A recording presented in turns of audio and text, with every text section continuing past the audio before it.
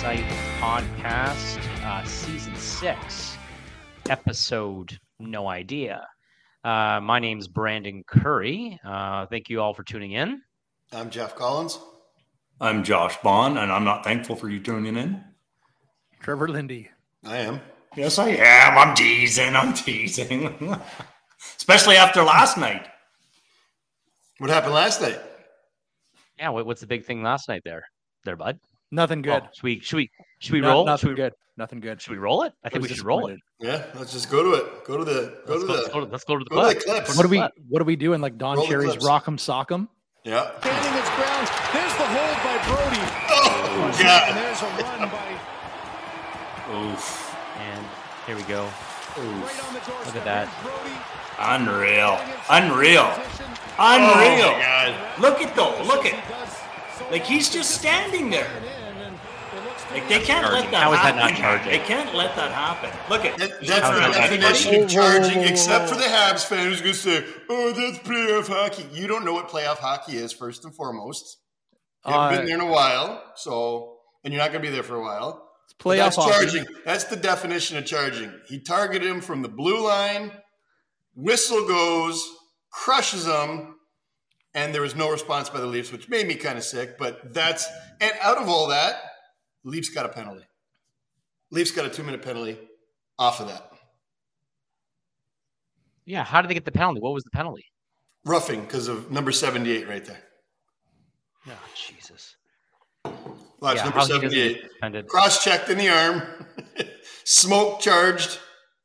Let's love give Florida a 2-minute penalty. See, this is the problem with Leafs fans. Exactly. Leafs fans call penalties on everybody else. Oh, yeah. Well, I But didn't do heaven that. forbid, if you back up, bitch and if you complain. back that thing up just right there, that shows you that he literally left from just inside the blue line and his feet didn't stop moving. There, keep going. See, his feet didn't stop moving. And the second Kampf picks up the puck, the play's dead, and he knows it. Gliding. The play's dead. I didn't 2 see seconds blind man at least. stride. Yeah. But you know what? Habs fans don't care because they're blind. Stride. Habs fans, as we all know, and Trevor's the definition of it, care more about what the Leafs do, what their own team does. I'm telling you, And had the Leafs done that to If a Michael Panthers Bunting player, did that, he'd be suspended for 3 games. had a Leafs player done Suspended that for 3 to games. a Florida player, you guys would have been hooting and hollering, especially you, Collins. I would have been hooting and hollering because there would have been a 5-minute penalty, and I would have said, what the hell? Bunting got suspended last game. Here's the end of the game. Yeah. Look at the ref. Mitch wants to fight right there. Put it back. Yeah. Mitch wants to fight. He's saying, come on, Tkachuk. Let's mix it up. Let's drop the mitts. No, he's saying, I'm scared to death. I don't like to fight. Exactly. Why the hell is this guy doing it to me? Ref, can you let him punch me in the face 3 times and I'll smile because I don't know what to do? That's what he's doing right there. Mitch is a pussy. He doesn't want to fight. Let's not 100%. But there's a lot of NHL players like that. Yes. The funny part is they're teammates. They're teammates in the London Knights, for 2 years. And all Florida knows what to do right now. And I'm telling you right now, Game 5, they're going to be the dirtiest team possible to scare the shit out of Toronto to see if they can get away with making them, curl away. And I know I'm a Leafs fan, blah, blah, blah, blah, whatever. This is a professional analysis. Yeah, the professional analysis is you see those eyebrows on Lindy right now because he didn't have the balls to bet me that they would win round 1 because I think you said, oh, yeah, they're not going to get a round 1, blah, blah, blah, blah, blah. And I said, put your money where your mouth is or your hair. Like you you shut up. Like you cut. Shut up. Shut up like a little bitch. And I won and whatever. And I'm not betting nothing round 2 because I don't think they're getting past round 2. But whatever, we'll see. I think someone wrote it the best for me. It was this. Here's the thing. 3-1 makes it respectable, which they did last night. 3-2 makes it a series, which I think we have a good chance to do because I think Florida just goons it up, gets all kinds of penalties and all that, tries to scare the shit out of Toronto, but they're going to get in the power play. 3-3 makes the fan base believe again. And 4-3, baby, makes you legends. 100%. Boom. 1 of 4 teams 100%. have done it in the NHL, and one of those teams was Toronto. Okay, let's give our listeners some context to that stat. Go ahead, Jeff.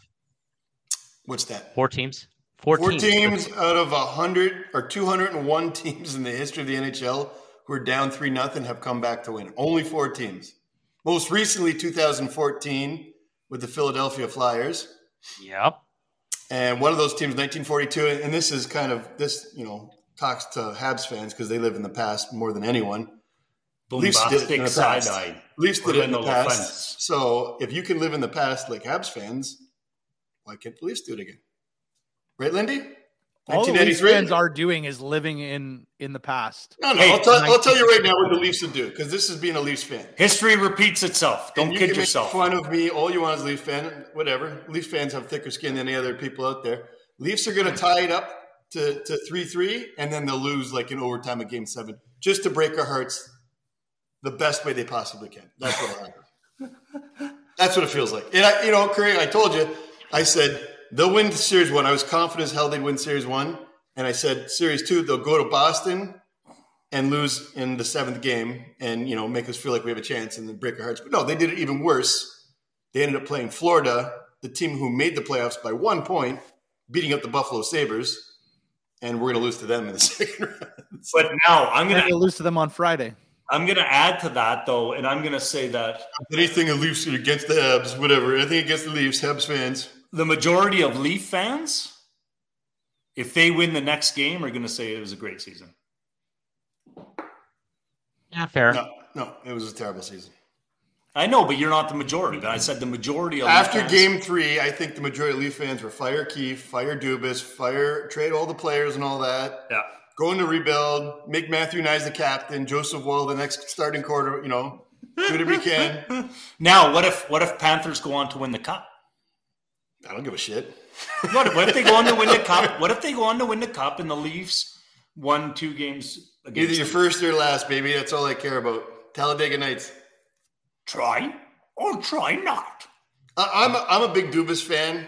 Do or do not. Johnny Icola has got me on the old I don't like Keefe bandwagon right now. There, someone got it. So we'll see. Do or do He not. keeps putting Hall. I don't understand what the stats that Hall has. And you're right, Curry. Hall was one of the problems last night again. Last night, and he got the penalty that put them down 5-4. And but the craziest thing he should is have never seen a playoff game. He never should have seen a playoff game. Remember when we got Shen and they were talking about Shen being a 7th defenseman and probably not make the top 6? He's there for backup. Shen was a beast last night. He's the most crucial defenseman they have in the whole team right now. Most crucial defenseman. He's better than any player in the Montreal Canadiens right now by himself. He's probably better than half the team. Oh, yeah. He's the only one who's got heart out there right now. Why wasn't he on the ice in the last minute of the game there too? Because he's someone who can beat up anybody on the other team. Yeah. But Simmons has got to go in. And I don't see he has to. All Keefe is saying is don't muck it up, don't do what they're doing. And Florida's like saying, well, these pussies won't even swing at us. There's nobody. Yes. There will. Like a Chari will fight, McCabe will fight, but Florida's as dirty as it gets. Yep. And the league don't care because it's playoff hockey. You saw Nurse 10 times, whatever. Saw Nurse skate in there for a quick one there. That wasn't an easy tilt. He did well. You know what? If they don't suspend Peter Angelo for last night, two-handed Draisaitl, the hottest player in the whole NHL right now, who's going to break a record. Look at that.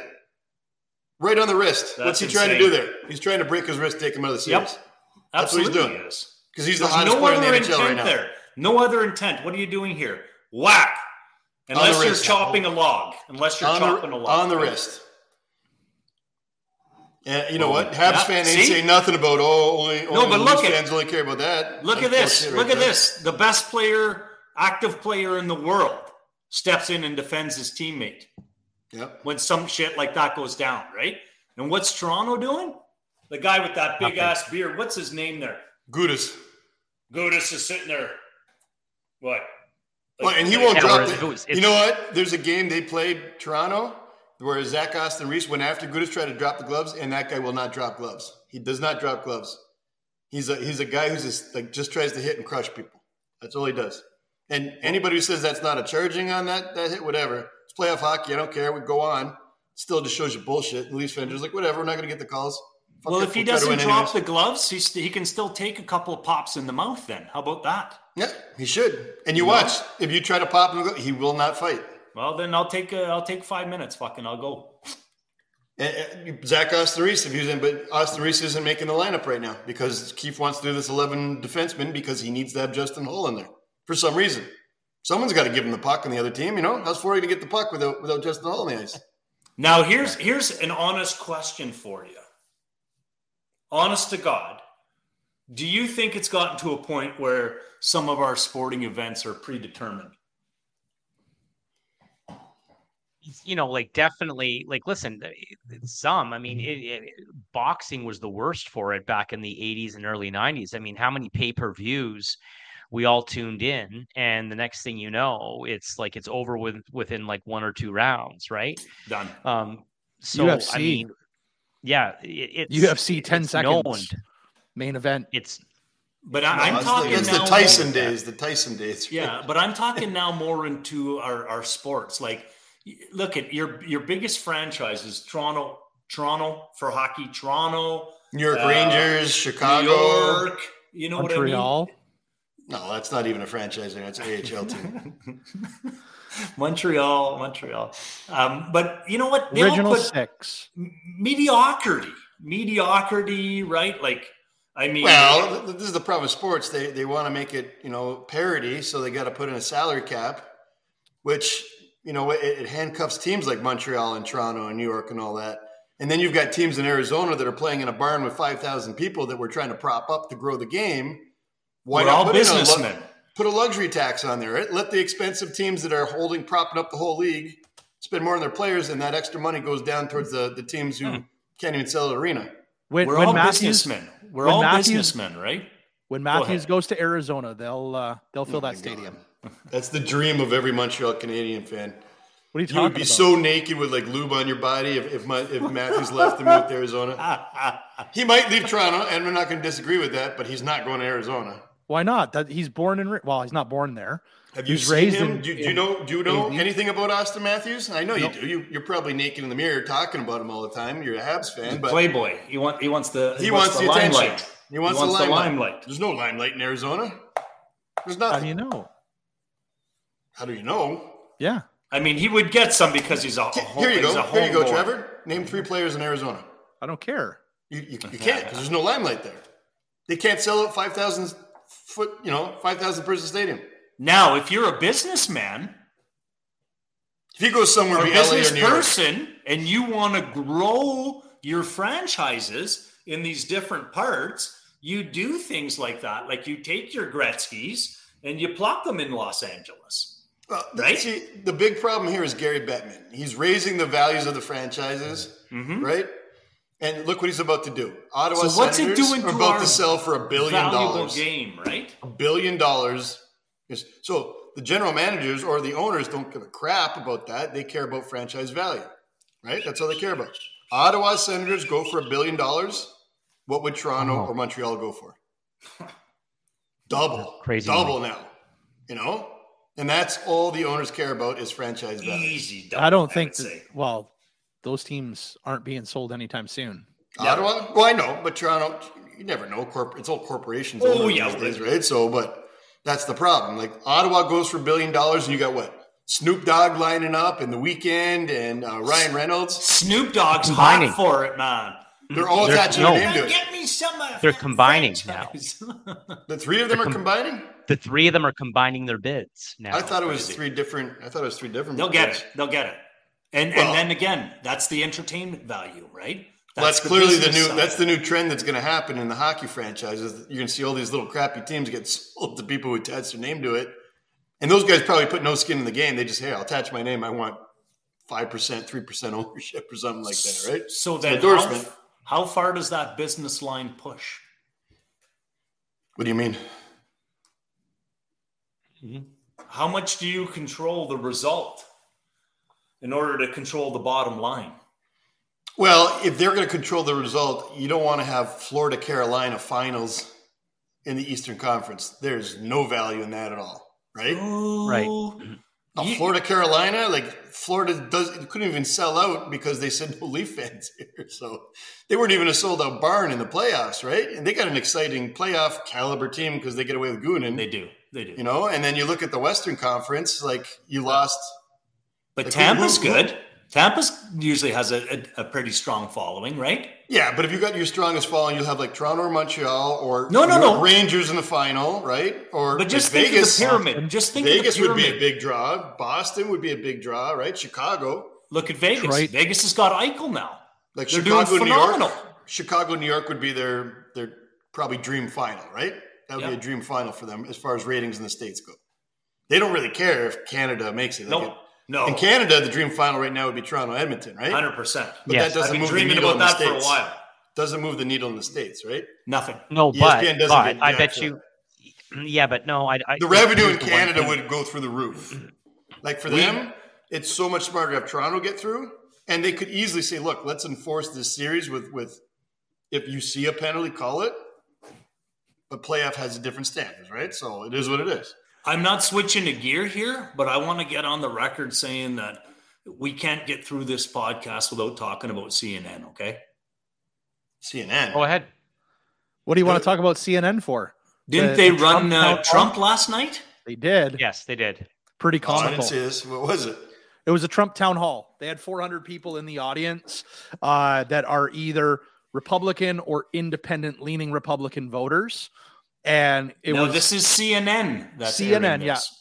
But keep in mind, though, since Biden was elected, or maybe not even since 2020, I would say probably 2022, they started to kind of move the needle more to the middle. They want to be seen as more the middle, right? Where they're trying to look at both sides. They should be Right. apartisan, right? Apolitical. Yeah.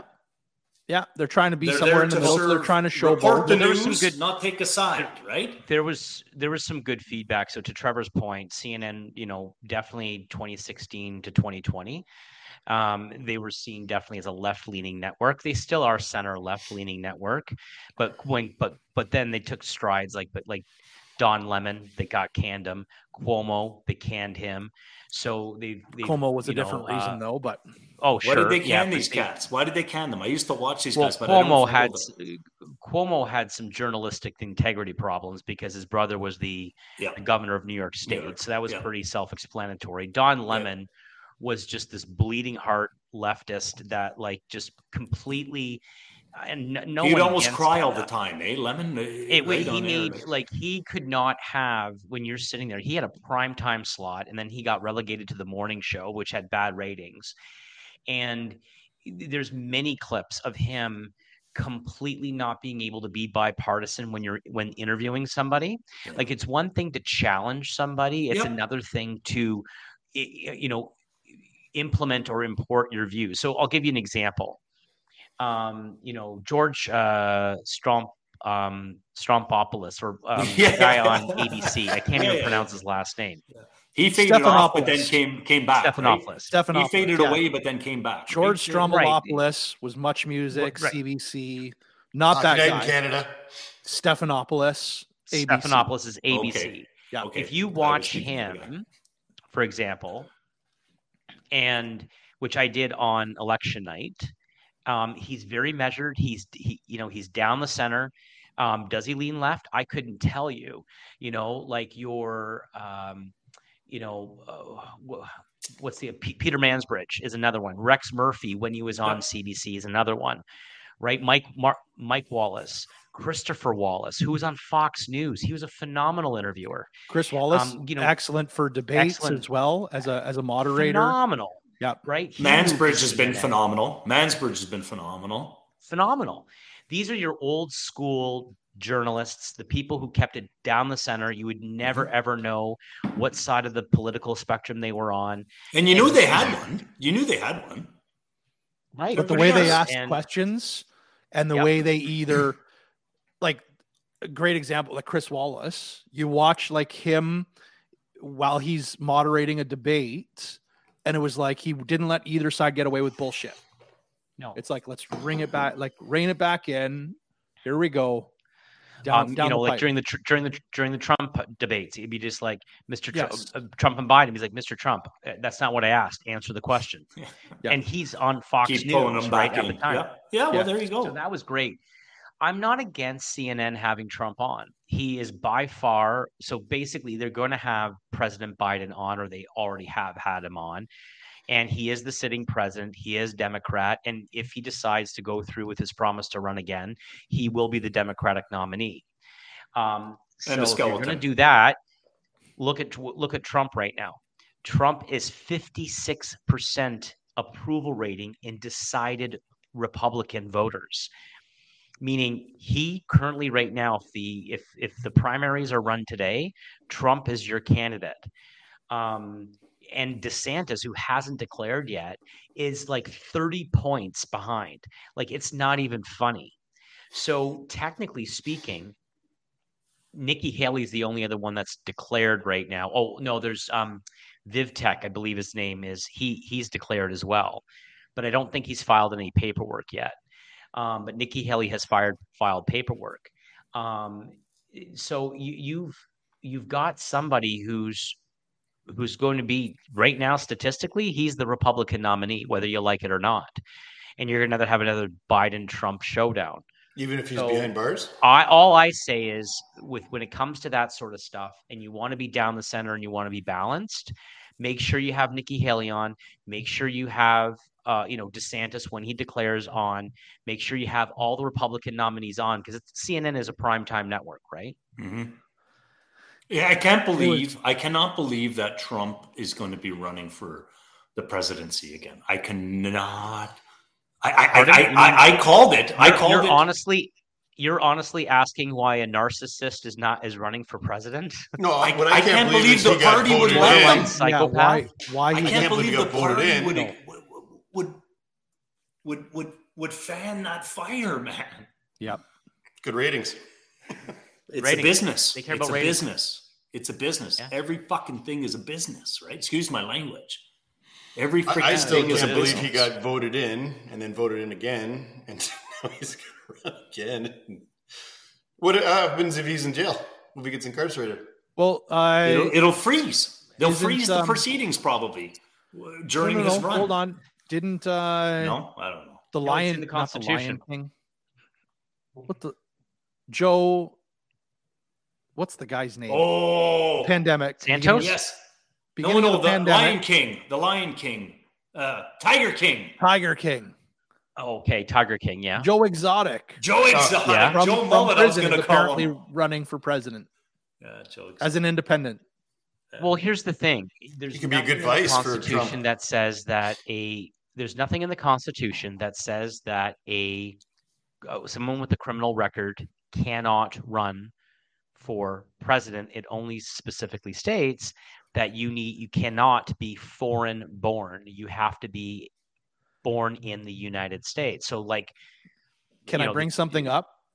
Go ahead. What you're saying, Curry, is correct. But here's the best part. There's nothing that says you can't run, but their rules say you can't vote. Well, okay, so depending on the state, because True. voting is on the state. So True. this is the irony of the situation. Trump just got convicted in a civil lawsuit, which doesn't make him a criminal. It just makes him owe $5 million to the lady, right? To his victim. But if he gets convicted Notorious. on one of those 34 charges, that's Only currently 34 happening charges, though. It's only 34. in- 34 if he felony gets convicted, charges. if he gets What about convicted, Stormy Daniels?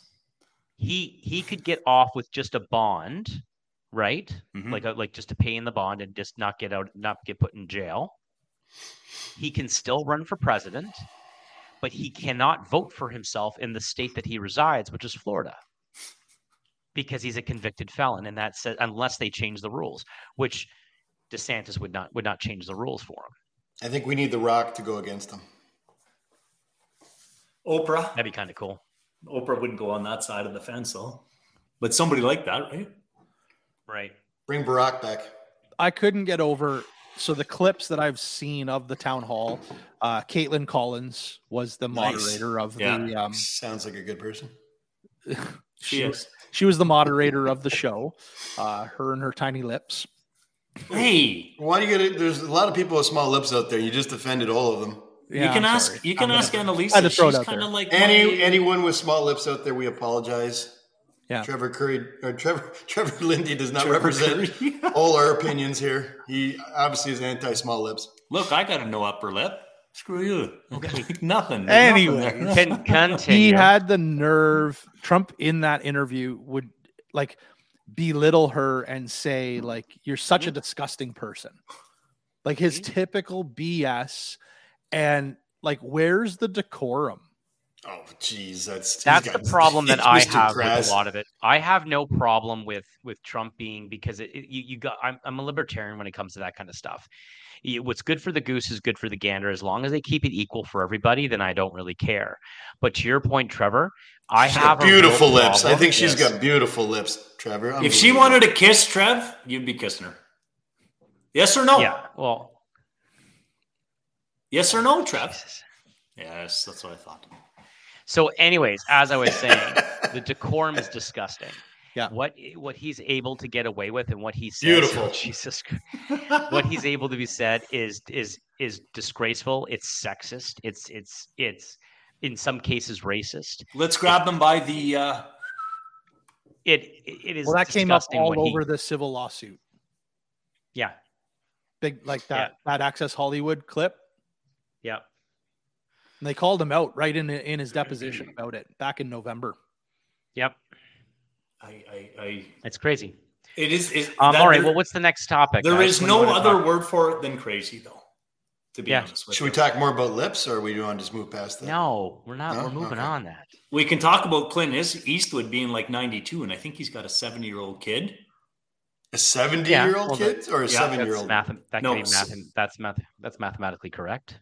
And then he also has, I think, a 26-year-old kid.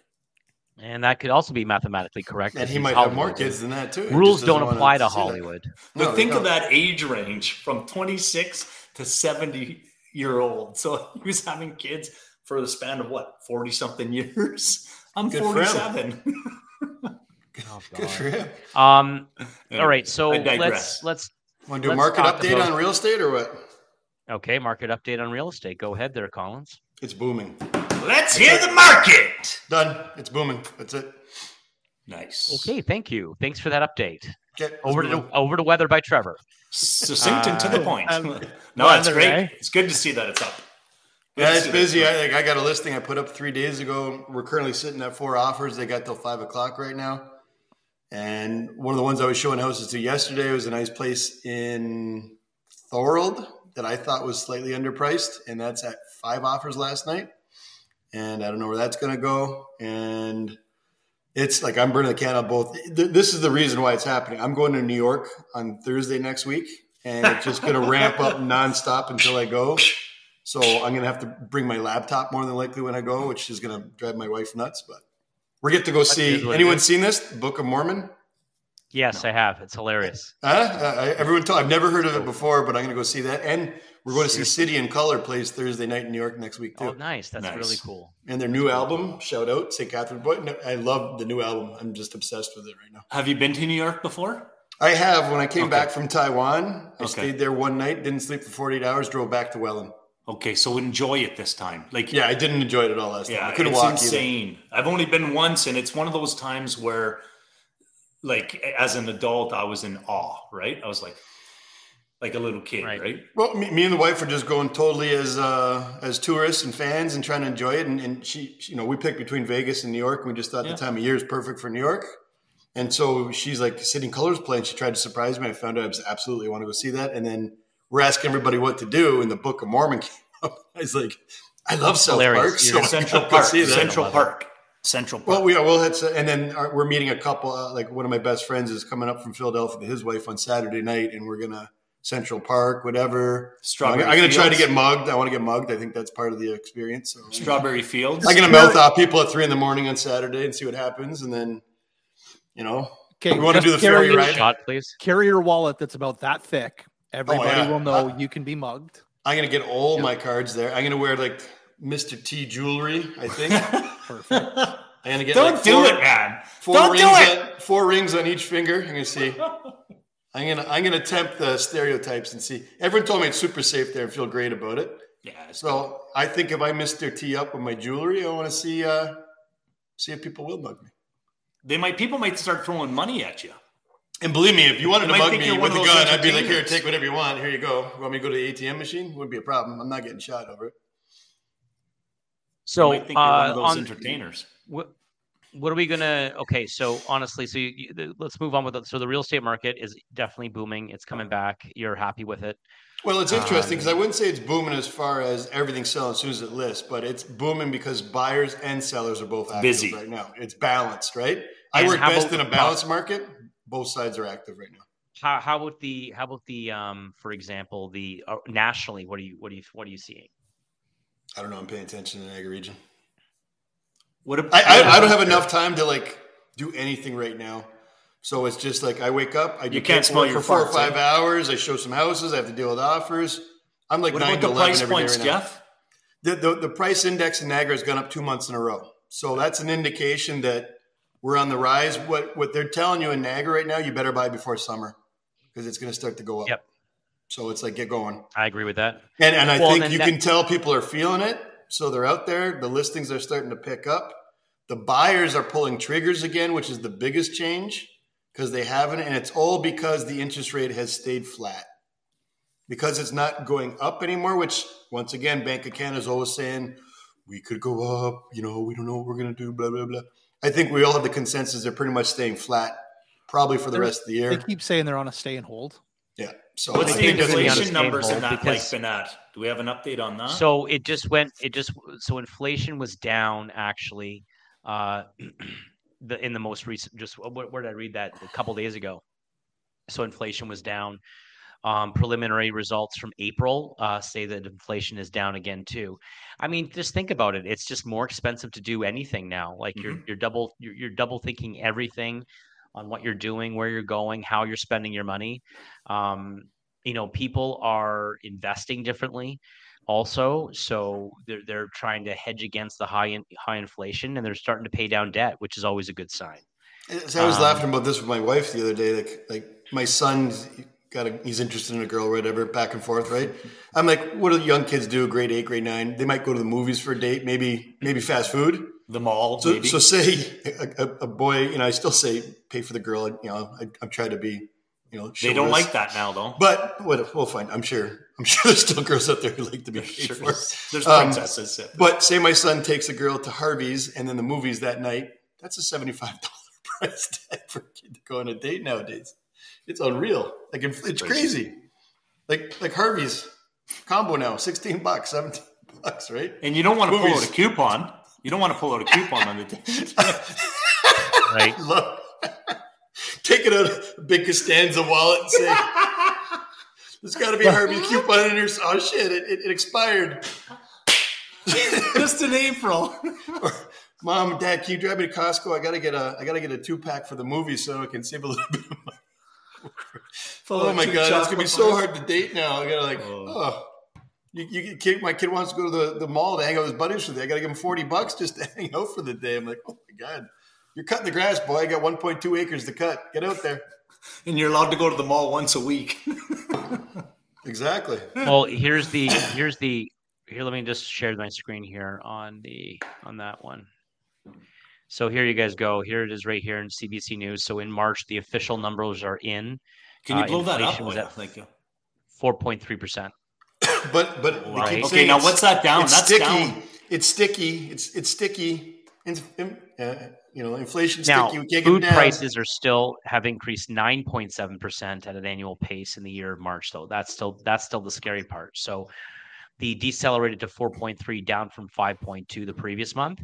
But that, we got to look at it holistically. But when you break it out, a lot of the decline is driven by gasoline prices, right? Mm-hmm. That's why the big decline that's happening. Especially diesel. Diesel's But way food down. prices are a big deal. Yeah. Didn't Weston, so- isn't there a change at Weston there too? Yeah, he's stepped down as stepped down. yeah. He's Okay. still very much involved. Okay. I knew he had switched the gear. I think we may have talked about it. Go back to that girl. See how big her lips are. I want to see if Lindy thinks they're Jesus appropriate. Christ. What They're about too our small? employment No, I'm not. metrics? What about our unemployment metrics? That's the problem they're Unemployment- saying. It's Unemployment still, is still very low. that's why it's sticky. Yep. Like It's they're both. sticky. They can't drop Well- interest rates. Too many people have jobs. So The majority of so how do you get out of this? the job Fire a ton creation of though that people. happened last month was part-time, not full-time work, Oh, because Right, summer and- jobs and all that, right? and the fact that just everything in general. And the majority of the jobs are being filled by immigration. Yeah. So fruit picking. So Well, How I mean, about you have this? to- How about this is just the market that we've got to acclimate ourselves Well, to? here's my personal thought on it. First of all, Canada's immigration has to stay at the 350,000 people and higher because we're not having any kids. And at the end of the day, if we're not having any kids, we can't keep filling the bottom of the pyramid to keep our social system that we all love, And Europe's in a running out of proper land. That's right. So we're with a proper hierarchy. So there's that piece. The other piece, though, is I truly think an unemployment rate is just not going to be as a reliable statistic in the future as an indicator for a recession or a growth rate. And here's why. Our baby boomers, right, was the largest generation. Mhm. And so unemployment rate was how can I put this? Construct. It was a reliable statistic because they all wanted to work. For the vast majority, they all wanted to work. But now, as the generations have gone on, which Gen X, Millennials, and then Gen Z, which is the next largest generation we have. Is that what it is? Gen Z. Gen Z's the next largest to the boomers. Yeah. Okay. Yeah. That's Because good. they I didn't know that. Because boomers had less kids than themselves in millennials. Yep. But then your Gen X, which was smaller than your boomers, then had more kids that tended to have had at least equal kids than themselves. Good. So one of the reasons why I want to get Peter Zion on here, because he's a geopoliticist and he kind of follows all this stuff. So when you have a generation that just either casually works, only works when they want to or when they have to, an unemployment rate is just not that reliable, because you can elect yourself as long as you say you're not currently looking for work, you're not considered unemployed. I remember you said that before too. Because so it's skews the methodology, the stats, right? Yeah, because if you say you're not looking for work, if they say I'm not looking for work, I'm on mat leave, or I'm not looking for work, I'm on leave, or I'm traveling, or whatever, you're not technically unemployed.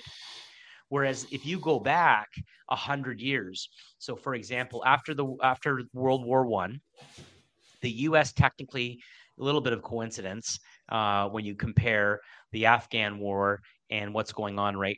What happened after World War I, and then you had a pandemic, and then you had a little recession in the 1920s, but then you had a massive boom in the 20s.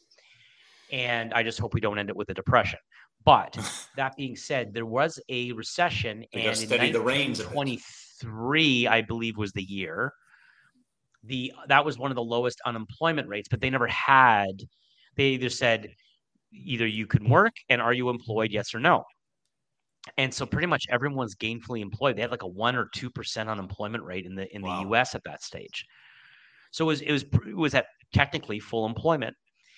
Now that's not going to happen. But also on top of that, you'll always have these job openings until we have the ability to redesign our economy to suit with less people. So if your boomers are all retiring, right? What corporations need is a couple years to consolidate and redefine jobs. And then once that happens, you're not going to have multiple jobs for different things. You're going to have one person doing multiple jobs.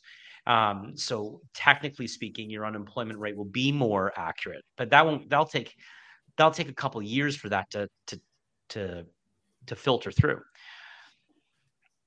So I just don't see seeing an unemployment rate at 3% to be that accurate. It just doesn't make any sense, because there's a lot of able-bodied people that are choosing not to work, and I think it's keeping it artificially low. They're just selecting themselves out of the labor market. I like that explanation because that's the only plausible explanation that has ever made sense, given the fact that both of these, we'll call them indices or whatever, are both on a downward trajectory, but yet we're not seeing the full effect of it, right? Yep, totally. So where are you seeing the legal landscape there, Bondo? Anything crazy that the legal landscape, it kind of took off, a few years ago, and it doesn't seem to be turning back. People are getting crazier. People are getting a little bit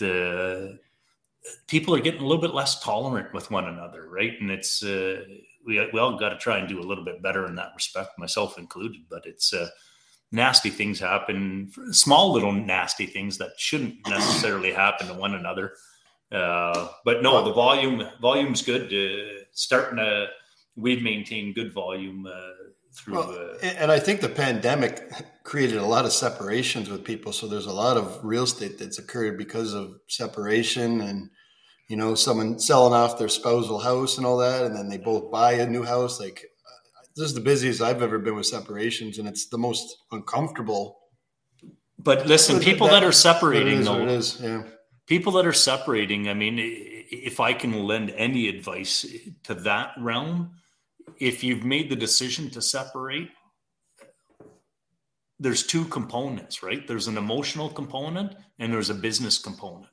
Don't try not to mix the emotion in with the business component, right? Try and keep a level head about the business side and treat the emotion separate, because it's once you mix those two that you end up by making a nightmare for not only yourself, but everybody else that's working with you. Because none of us... Kids involved too. Oof. Yeah, kids, lawyers. I'm going to say some lawyers, because I know for sure I can't say all lawyers don't want to be charging what they have to on some of these files. But sometimes people get so positional because of their emotions that it interferes with their business sense, right? Well, clouds logic, right? And it does. You look for a pound of flesh, and you it does. You gotta, because the longer you drag that out, the more it costs, and you gotta move on with life. Really, if you've made that agreement to do it, right? So yeah, and from a lawyer's perspective, you're always, I mean, from my perspective, always making sure that you're justifying what everybody should, what you've done, right? Give justification for what you've done. Well, at the end of the day, we buy a house for you, you know what I mean? Or we buy a business, incorporation, whatever. This is what you do for you. But in a separation, sometimes you can have a nice, simple separation or a long separation. At the end of the day, you still separated the parties, right? Sometimes they'll have a price tag of $5,000 or $10,000, and sometimes it'll have a price tag in the hundreds of thousands of dollars, right? And that's a lot dependent on the parties themselves. Yeah. Speaking of this, Curry, weren't you talking about a particular news article that you said you wanted to bring up on an episode because of interprovincial, right? Being married in one province, moving to Ontario, the laws are different. So prenuptial agreements. Yeah. So there was an article in the I think it was the Globe and Mail or it was on CBC. I can't really remember, but here's the synopsis of the actual article. And so this couple met in university. They're both in business school in Quebec. Okay. And this family he would have been the third or fourth generation. He would have been inheriting a massive family fortune. Like business tied, Curry, or is it just like, is there business or is it insurance or? No, there's business involved. Okay. So it's a family business. And so what ended up happening was the family, but prior to getting married, they wanted a prenup to be done. So they did the prenup, and she signed. That wasn't an issue. And so, anyways, 30 years later, they decide they're getting separated. But the one difference is 10 years prior, they decided to move to the province of Ontario. And what ended up happening was, as we know, property is provincial, marriage is federal. They're two mutually exclusive things. And so she took him to court, and the judge agreed that even though the prenup, if it was signed in the province of Ontario, would have been valid and would have been upheld, because a will, or because the prenup, and insert will, insert power of attorney, insert anything you want in this particular situation, was not done also in the province of Ontario, the Quebec will was not valid in the province of Ontario, or the Quebec prenup was not valid in the province of Ontario. And so she's entitled to all the growth of the company from the time that they moved to the province of Ontario to the time that they got divorced, which, if you look at the last 10 to 15 years, that would have been the bulk of the growth of the corporation in that time period, based on returns and when they factored it all in. So she's entitled to half. And I keep telling this to our friends, right, Bondo? And I keep telling this to my clients, and no one wants to effing listen.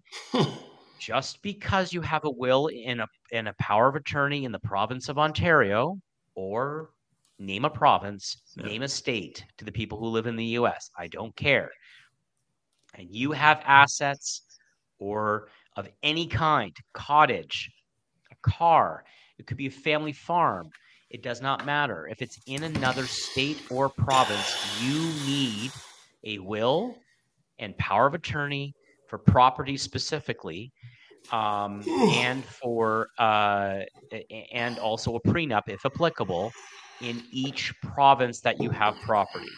Otherwise, you are subject to the rules of that particular province or state. So, hypothetically, Bondo, because we don't know anybody, we don't know anybody that has this situation. No. Let's say they have a winter property in, I don't know, New York State, so that they could go skiing, or maybe somewhere down south, or down east in Quebec or BC. It does not matter. You need to have a prenup or a will or a power of attorney for property in those particular provinces for anything to be valid. Otherwise, the state or the province has every reason to tell you not valid here. Yeah. Let me speak to it in terms of what I know. I know contract law. I don't know family law. I'm too far away from the states to give a qualified opinion. I am very familiar with it, but I'm a few years outside of my education on it, so I wouldn't want to comment on it so as just to give maybe dated advice. But essentially, your contract will almost always have a provision that'll state where it's governed. Your prenup is a contract. That's a contract between the parties. And it'll have a provision in there that says it's governed by the laws of the province of Ontario, Canada. Can you do a blanket one that's all of Canada, or is it you have to do an individual one for each province? You may be able to do one that says it's federally regulated. I've not been a party to one of those contracts, but it would make sense that you can, within one document, potentially you can federally incorporate. Yes. Yeah, you could federally incorporate. Family law is, just as a correction, my understanding is it's more provincially driven, and that's what creates the separation, right? Mm-hmm. Because if the prenuptial agreement is under Quebec law, and Quebec is a little bit unique because Quebec has its own set of laws. No other province, like, it has a separate criminal code. Yes. Right? Like, or civil code, like that nobody else in Canada. All the other provinces, for the most part, are fairly close, but Quebec is a unique anomaly. So very, very particularly if you own things in Quebec, very, very, very make certain that you do have an understanding of the way things operate in Quebec, and there should be some form of extra provincial if it's not Quebec, and even possibly a new agreement when you're outside of Quebec, and even, as Brandon said, in the provinces. Now, when you go stateside, you're opening up a whole other can of worms, right? Because you're not only now talking about contractual law, you're also talking about taxation, right? Like, and you got to direct your mind to a whole variety of things once you've gone to a completely different country. So yes, absolutely. The long and short of it is, in most instances, you've got to have a document that speaks in that province's language or that state's languages or laws in order for it to be binding. But you can sometimes put language in that will, at least in Ontario, that'll give it extra provincial recognition. Might be possible. So I found the article. If I'm going to share it right now. Okay.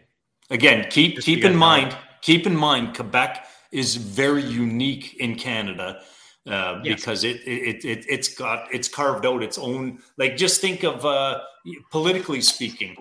Try anywhere else in Canada to vote for the Bloc. No, can't. Right? Well, so yes, but that's a little bit different, and the reason why it's a little bit different is because they just chose not to register the block federally or not to in each province, because anyway, correct, but that's what they've done. They've created their own civil code, right? So the way that they govern their laws govern in their province different than the rest of Canada. They have particular legislation. Generally speaking, when you read a contract in Ontario and you read a contract in British Columbia, they're going to be fairly close. And I'm not saying that Quebec's not, but it have definite likelihood that it has a higher chance of being different. So the reason why that sounded like a freaking lawyer sentence right there. Well, but the reason why they got married when they did was because she was on a student visa. She got offered a job. She wanted to stay. She was an immigrant, right? Mm-hmm. From where I don't know, it doesn't state. But so the parents, rightfully so, to protect these assets. Yep. The husband's family insisted that the husband enter into a contract with his wife that would protect the husband's family business.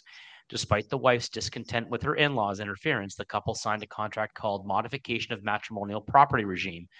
The contract provided the couple was to be separate as to property. Owing to subsequent changes to the legislation in Quebec governing matrimonial property, the couple signed a further contract 2 years later, confirming the changes would not apply to them. They remained separate as to property. And then in 93, they relocated. So we're talking 30 years ago. They relocated from Quebec to Ontario. Where they lived until their separation in 2015. At that time, the husband's net worth was in the multi-millions, including shares in private corporations, many of which were real estate companies with interests. Hold on a second there, Brent. I wonder if it's because he owned shares as opposed to real property. No, shares still are considered property. It doesn't put it in the mix, right? It's just taxation's different, obviously. Yeah. But no, that would still be considered property. That's nasty. That's nasty. Yeah, so she's now entitled to $8 million. Oh. Yeah. I mean, who knows what else went on in the 30, 40 years, but I mean, if it's a family business and it's a multi-generation, that's just think of all of us, right? Just think 3 years down the road or 3 generations down the road from what we've created. And then somebody not of our blood kind of strips half of it away. So here it is right here. After a 2-day hearing in August of 2022, Justice Doyle released her decision in December. Since the couple resided in Ontario at the time of their separation, Justice Doyle applied the laws of Ontario and quickly found that the Quebec contracts met the formal requirements of a domestic contract under the Ontario's Family Law Act. The Quebec contracts were in writing, signed by the parties, and witnessed and dealt with aspects of property division. But Justice Doyle took a deeper look at the contracts and found that while they met formal requirements, they did not contain direct and cognate language that would act as a bar to the wife's claim under the laws of Ontario for equalization of property. So they didn't put verbiage in there that would protect moving amongst the country. The So wife saw it, and I the think husband pay her legal fees, but yeah. because I mean, part of it's legislated and then part of it's common law. Yep. Right? Like here in Ontario, right? So we look at precedent and we say, like, how has this been treated in the past, right? Kind of deal. And so maybe Quebec operates a little bit differently there, but that's great. Well, the way I read it, and again, I'm not a lawyer, but the way that I read that article was that it was done right, it was done properly, and if that contract was done the same way in Ontario, it would be upheld. But there was no language in there that prevented Ontario property law from dividing the assets. So it does not matter. Yeah. Brutal. So I think this is just another example of, if, regardless, just it's going to happen, and it'll continue to happen. So you just got to really watch yourself and really get the advice and get the paperwork in place, right? Period. Yeah, well, bless you. Trevor and I had this long rant yesterday.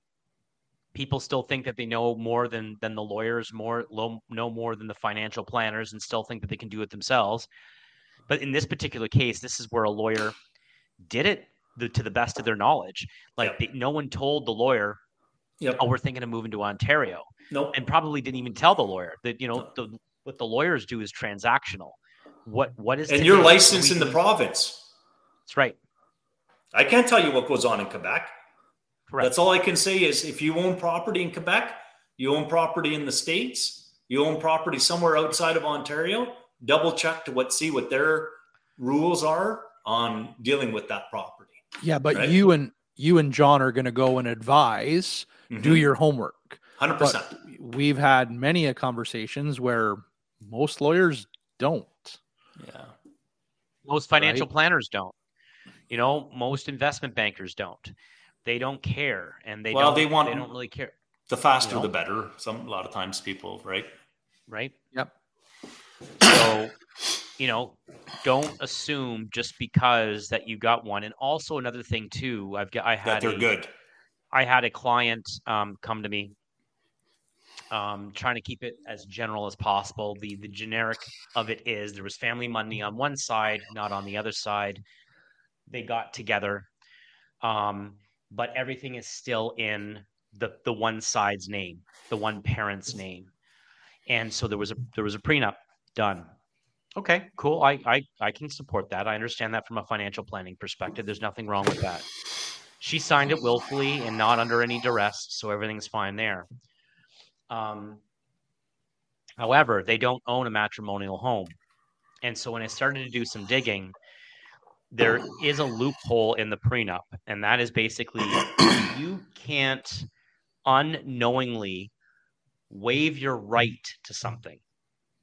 So the house they're living in right now is a rental property that they pay rent for because of the current market conditions at the time, right? Like the market conditions were not suitable for them to get a mortgage at the time. Hold on one sec, Brand.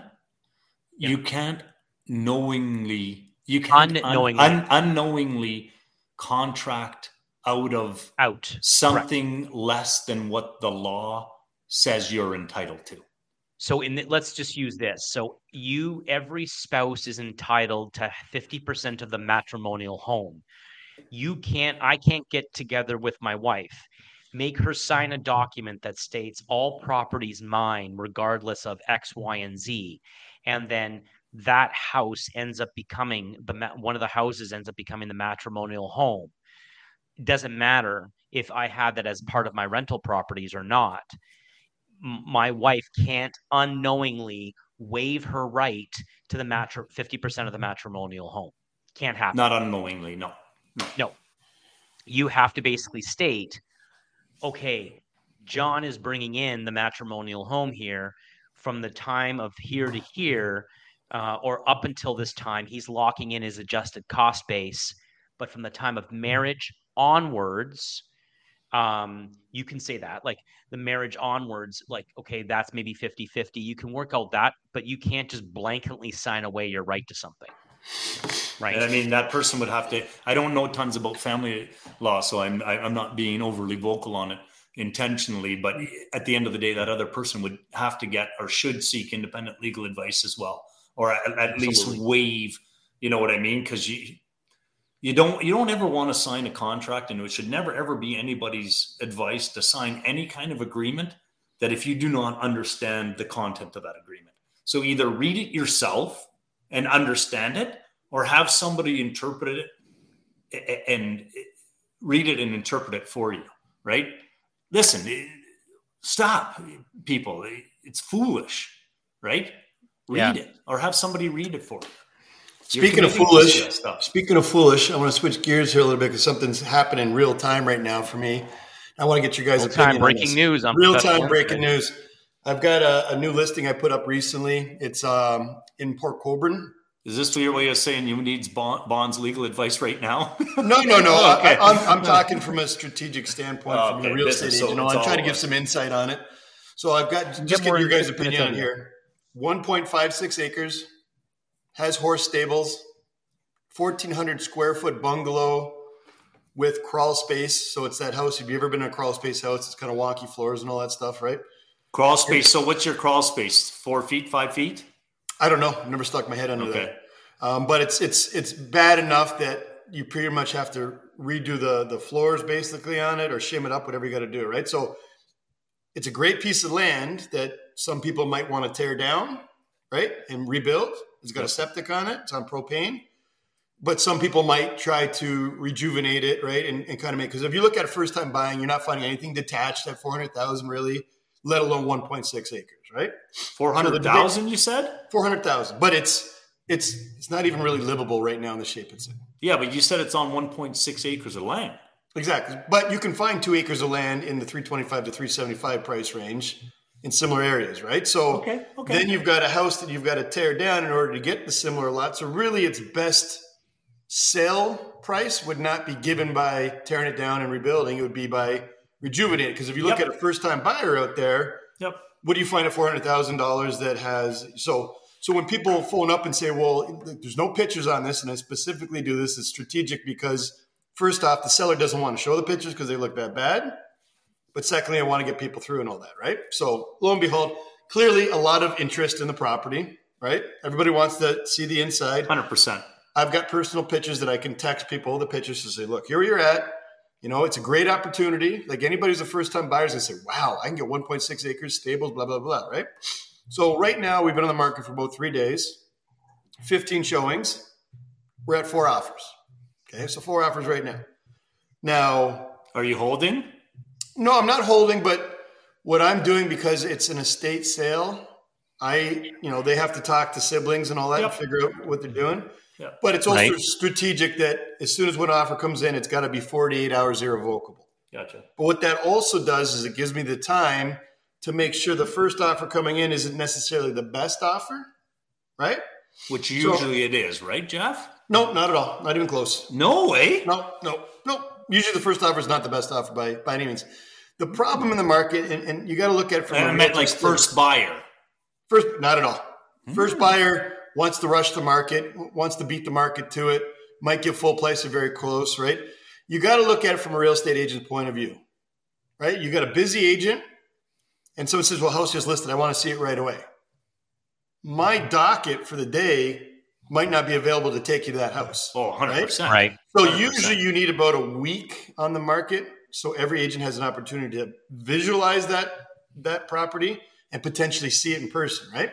So anyways, my frustration comes in here is if you have no offers on it and you're in the first 2 weeks, the way I list the house is, you better give me full or damn close to it, right? Otherwise, we're going to wait it out to see if everyone else has it, right? So I've got offers coming in. Now, the problem is when you're in a busy market, when I said it was booming earlier, it means people are pulling triggers. They're putting offers on paper. So if you've got 4 offers on a house listed at $399, which is a very sellable house, what would you think is a reasonable price point? But if I was representing you guys as buyers, what would you think is reasonable? This is 1.7, 1.6 acres? 1.56 acres. septic, well, stables, has a house, but say- you need to put in $50,000 minimum. I'd say at least 1.2 based on that size of land, and that you have a bungalow, right? Like just No. based on If you were trying to acquire this property, Oh. what would you think is a reasonable offer to acquire it at a listing point of $399? 4 offers in play.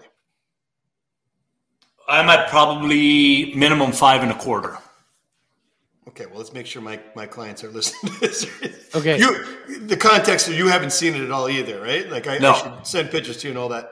Anyways, my frustration comes in, 4 offers on it. Someone just sent in an offer to me right now while we're on there, and they give me an offer of $250,000. Okay, so the frustration, you put in whatever offer you want. Well, hold on a second. How bad is this fucking house, Jeff? Yeah, Like these people. It's close to a teardown, but you could rejuvenate it to be something. You got to put in $50,000 to make it livable.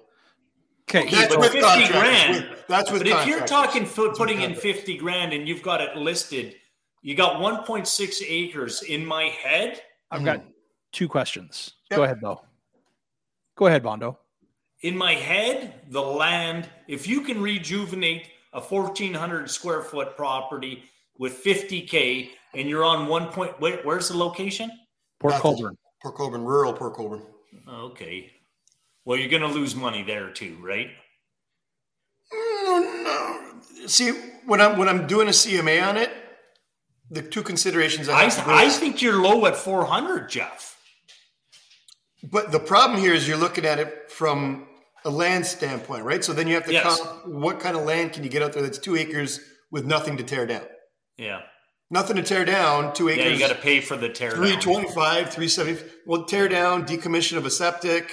There's quite a bit you have to do, right? So this happened down the street from mine right now where an agent put up one that was 460 on a huge lot. So He's like, it's a great place to tear down. I'm like, we got to pay to tear it down. It's not a free tear down, right? After that assessment, anything less than 350, in my opinion, would be ignorant. Okay, exactly. So, and you guys haven't been through it and kind Correct. of, done your own reconnaissance on it, right? But if you put an offer at 250 in the first 4 days of a listing, is there any chance in hell that gets accepted? No. No. No. So what's that do to the offer to the other 3 agents who are on there?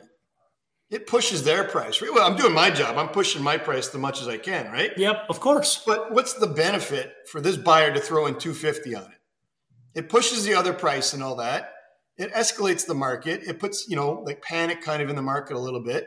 How does it do that, though, Jeff? How does it do that? Because if you have, say you have offers, and I don't know where it's going to tap because I haven't got all the offers in play right now. Yeah. But one offer, you're very close to list price in the first week, right? That's how you get it done. 2 offers, maybe you're $5,000, maybe $10,000 over list. You get the 3 and 4 offers, you're getting to the point where you're 25, 50. You're going to get one agent who pushes hard to get it, right? So I'm doing my job. I'm doing it exactly by the book, how you're supposed to do it. Yeah. But that 250 right there, because nobody knows what the other offers are, right? Yeah. So 4th offer in there, because it comes after the first 3 offers are registered. Okay. Right? So it's 1 offer registered, 2 offers registered, 3 offers. So it's the not other 3 pushing the buyers ball. are saying, well, they're pushing the price. They're escalating the price. Yeah. If you're putting in an offer that has no chance of getting accepted any way, shape, or form. Because You're if I'm a going the other listing way. person, but if I'm a listing person and I list something at 400,000, Are you doing that and just I'm to the be a dick, agent, and man? I say, yeah, we'll take 250 for sure. I did my job. Give me a payday. I did the best I could to get as much as I could. Is there any way, shape, or form in hell that would ever get listed? If I was listing one of your guys' property, we came and cut my price, it was worth 400,000, and I said, well, first off, it came in at 250. We got to take it. Am I doing my job? Am I making any money for my client? Am I pushing the envelope at all? No. So what's the purpose of putting this $250,000 offer in here? Wasting time. What does this do? What does it do is it pushes price on it, right? Yep. Because I could get 10 offers of 350 on a house that's worth 400, but one guy's going to go high, Yep. right? One guy's going to go high. Yep. Now, I did my research on this property where I put the price point is where I think it should sell. This is me doing my research on it. This is not me lowballing. This is not me trying to push price. Cause a bid. To me, there's 2 ways this house gets bought. Which we know that's not your Either style. it's torn down and, a beautiful piece of land you build on it, which I think is the expensive route. Because if you're at 400,000, I can find a better lot that doesn't need anything to be torn down at 350, I'm going to take that lot if I had to choose between two lots, right? Yep. Or if I get something that's 2 acres as opposed to 156 acres for $399, I'll probably take that lot, right? Yep. So then you look at it. Okay, if this is a first-time buyer house and they're going to rejuvenate this house to live in it, I hate crawl space houses, right? Because all the floors are wonky. You got to re-shim it up and all that. You might have issues underneath, blah, blah, blah. You got to put in 25 to 50 grand to make it livable. So new kitchen, new bathroom, new floors, drywall repairs, trim, electrical repairs, plumbing repairs. Any house should do, right? There's always going to be electrical and plumbing and everything like that. So my synopsis was, or my conclusion came to was that the best chance for me to get it would be a first-time buyer, someone who says, wow, I could have 1.6 acres in here, and I'm going to have to live in a not nice place for a while until I get there. But as long as I tough it out, it's almost like living in an RV for a while or a tent in the damn place. If I tough it out, slowly fix it up myself and all that, 5 years from now, it's going to be quite the investment. I still think it's best to have a foundation, right? So the best course of action, I think, would be to find a buyer who's going to try to live in it as is and fix it up, right? Yep. Because tearing it down, you're going to take the lot. You don't need to tear anything down. Yep. Right? Makes more sense, right? So then the person buying at $250 probably says, well, I'm going to tear it down. I'm going to build a nice house there, but it's not worth it at $399. So $250 makes sense to me because I have to decommission the septic system. I'll have to tear down the house. I'll have to bulldoze it. I'll have to fill in the pond back there, regrade it, blah, blah, blah. All this cost. Well, I need to do 150 grand worth of work, so I should take it off the house price, right? But what it does is you have no chance in hell offer that comes in. No chance. But all the other people see 4 offers now, not 3 offers, or could be a 5th offer now. And everybody knows there's 4 offers in it. So other people are looking at it. Do you think all 4 offers are coming at 250 or lower? No. You know? No. Like, so what's the point of it? Like, It's a dick offer. It's a dick offer, So- right? No, it makes me look at this age and think you're an idiot. You wasted your time, or you're getting bullied by your buyer. And the buyer's saying, "I don't care, put it in. I think that's all it's worth." So here's the couple of things Right. I would say. So yes, you priced it based on the 400, right? So I put the 50 grand in. Mm-hmm. What's the house worth? 500, maybe. You're not making huge off of it. But I'm But looking if at you put a 500. foundation in and you put 50 grand into that, that's got to be a 6+ house, man. On it. But the problem is you're not just I keeping haven't the seen same it. Keep in layout mind, I there. haven't Right? seen None it. of you guys have seen this, right? So you're not keeping the same layout. Yeah. You got to keep in mind if you're trying to make, you could probably make it a great house. Like if you Are tore it you down, you built that, realistic you on the 1.5. 50 though, Jeff? I guess like is 50 you but just putting lipstick on the pig or This is all I do is Yeah. stroke checks and invoices. No, I know. For That's why I'm renovations asking. and builds. So I am as bang on about renovations as you can get out there. And Yes, current. but you also know that there's lipstick renovations and then there's solid renovations, right? Your well, solid renovation- renovation would be putting in a proper foundation, having a basement. Yeah. Okay, that's the Kitchen, solid. bathroom work, right? So if you're doing the lipstick on the pig renovation, which is appealing to some people because they could have that house, really the proper retool of the house is to lift the house or tear it down or do it. Yeah. Yeah. Right? Put a But full people don't- basement in there. People don't have that choice to do it. People looking to buy a $400,000 house Yeah, don't yeah. think they have 1.5 acres in the realm of possibility. Right? So if they do buy the house, put in 50 grand, you're always going to have potential mold issues in the basement or wonky floors that you're going to have to consistently replace. All that's going to be a natural life occurrence until one day you make enough equity on the house that you could lift the house, put in a foundation, and you might get there. Yeah. Right? But if you put 50 grand in it, you're still going to have wonky floors. Crawl space is the worst house ever built, Okay, right? But okay, they just started yeah. like that, right? Yep, I can't stand them. I stay away from them. I just think they're problems. They got mold issues. They got all kinds of ventilation issues, all kinds of stuff that can happen, right? Yep. But So like this is the thing though, that offer that comes in at 250, they're now 300. So they're trying to make mad bank and make $200,000 of cash. Well, Oh, no, yeah, because they're they got to trying drop to. the house, right? So they have expenses into it to bring it into a point where they then want to take essentially, if I'm understanding you, Jeff, it's vacant land. It's probably worth $350,000. yeah, probably about that. Right? Clear. Yep. In order for these people to make it vacant, it's going to cost them probably 75. I don't know if it's that much. Like, I've got a guy, just so you guys all know, a wicked guy. He'll tear down a house in a day, remove it all, keeps everything in it, so you have no choice on it. Yeah. He's 10 to 20,000 for any house you can find. That's fantastic. Okay, but what he does is just gets a bunch of bins, Yep. bulldoze it, throws it in there, it's gone. Yep. Right, Gone. one day. He says it's his favorite job to do because it's all labor. He owns the trucks. Yep. Right, so it's Good price point for him. Right on. He loves it. He says it's his favorite thing to do. Right, but on top of that, you have to decommission the septic unless you're using it. But the current septic is so close to the small footprint of a house that if you're going to go through that, you're going to remove the septic, relocate it, decommission it, and that's a major cost right there, right? You're probably 20 grand for that. So you're 30 to 40 grand to get this back to a detached lot that's vacant, right? And then you have stables on it, right? So you probably are about 350. And the stables aren't the craziest thing to build. It's just, hey, there's cobwebs everywhere and all that, mice and stuff like that, right? So it's usable. So, my conclusion was the best money I can get for it is if someone wants to use it as their first time home because they can't find that at all. 100%. They'll do it because if somebody's building a house, it's too much for the lot. 100%. Right? So that's the 100%. So Unless this the buyer's location of the lot is good. But I'm doing my research and I'm looking at lots around there for less than that. So You it's know not the like price point on the lot. I'm not It's guess 350. pointing it, right? Like I'm doing research on this stuff. Yeah, right? but maybe somebody wants that pond in the back, right? Like maybe You dig a pond. Doesn't cost you that much. I get it, but the location of it, right? People look But at that's your lottery buyer, Trev, right? You can't do your basis on the lottery buyer, right? Like the Asian family that comes along and sees the number 8. I had heard a story, right? Like it's got a they number. stay away from 4s and they like 8s. Right. I heard stories that, knock on the door, you know what I mean? It's an Asian person and you're offered $3 or $4 $100,000 more because you've got triple 8s or something like that, right? Like But what I'm getting at is if you have no chance at all, why throw in your ring in the hat just to push price for everyone else?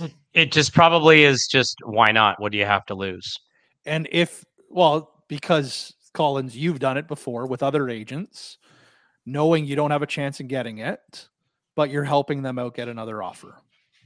What did Lloyd Christmas say? What did Lloyd Christmas say? But when I do that, Trevor, I'm putting in a reasonable offer that I think might have a chance. That's probably at list price.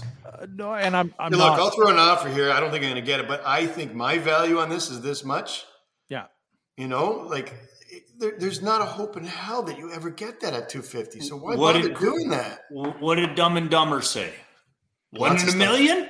So you're saying It's there's a chance. That's right. Right? There's not. And there's people out there, dude, that are like Dumb and Dumber, right? Well, and you it's- know what? I have There's no a problem chance. trying to get a better price, and I've done it. I've done it recently where I've got it, around 100% Yes. off list price. I'm trying to get another one at 40 grand, but it's not in the first week of the listing.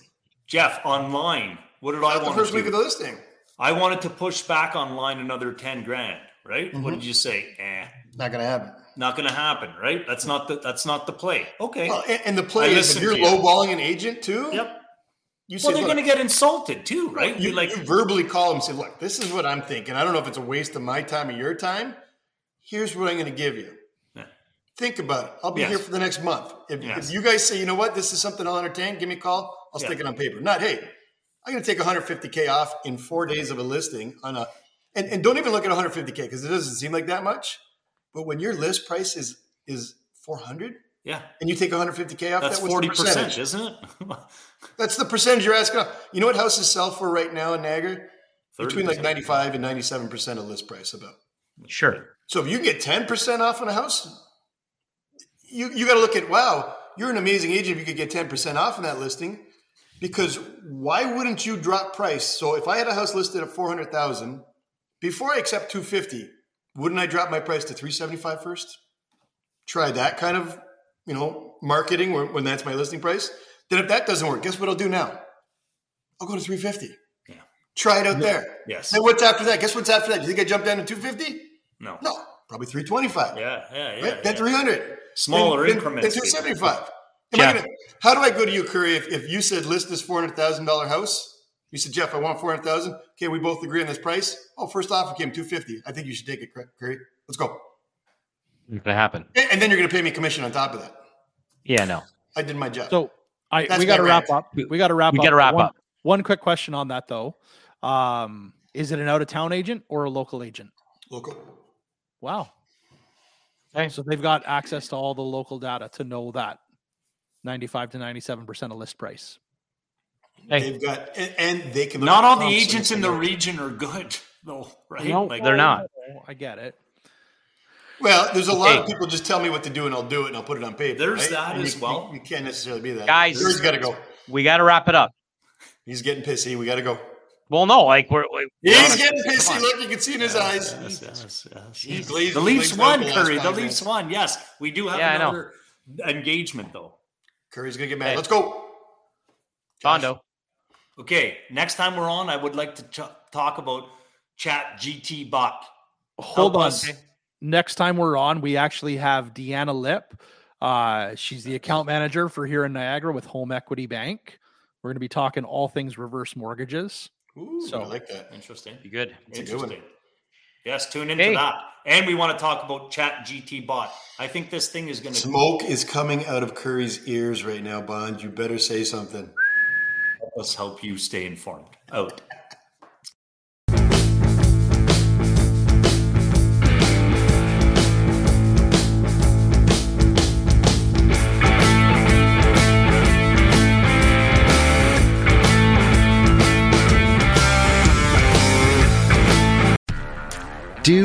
Did, Will, the Story of People podcast is now available on the Crier Media Network. The first 5 episodes are here and feature some incredible guests that fit into one or all 3 of those categories. Ready? Tara Sloan from the San Jose Sharks, Undercurrent podcast at NBC Sports. Marianne Iveson from Iveson Voice and the Let's Take This Outside podcast to talk about the world of outdoors as well as voiceover land. Ariana Hunsicker, future Canadian Paralympic swimmer, already winning tons of awards for this country. Scott McGregor from the Hot Wallet podcast to dumb down the world of crypto, Bitcoin, and NFTs so you don't have to. And Jackie Holowati from Climate Pledge Arena in Seattle, Washington, the first net zero carbon certified arena on the planet. Wherever you get your pods, wherever you watch your pods, and on the Crier Media Network. I'm Jeff Woods, and I'm shining a light on music and the rock stars who make it. He just was one of those people, he stood out. He was a magic guy. He really was a magic guy. We all have faults. He had the same amount of faults as we all have. This was before Led Zeppelin. Robert was full on. I mean, he was Led Zeppelin without the band behind him. He had the hair, the jeans, the whole thing, you know. And he was amazing. The Records and Rockstars podcast, heard around the world and yours to hear wherever you get podcasts. All the episodes from JeffWoodsRadio.com. Produced by Crier Media and distributed by the Sound Off Media Company.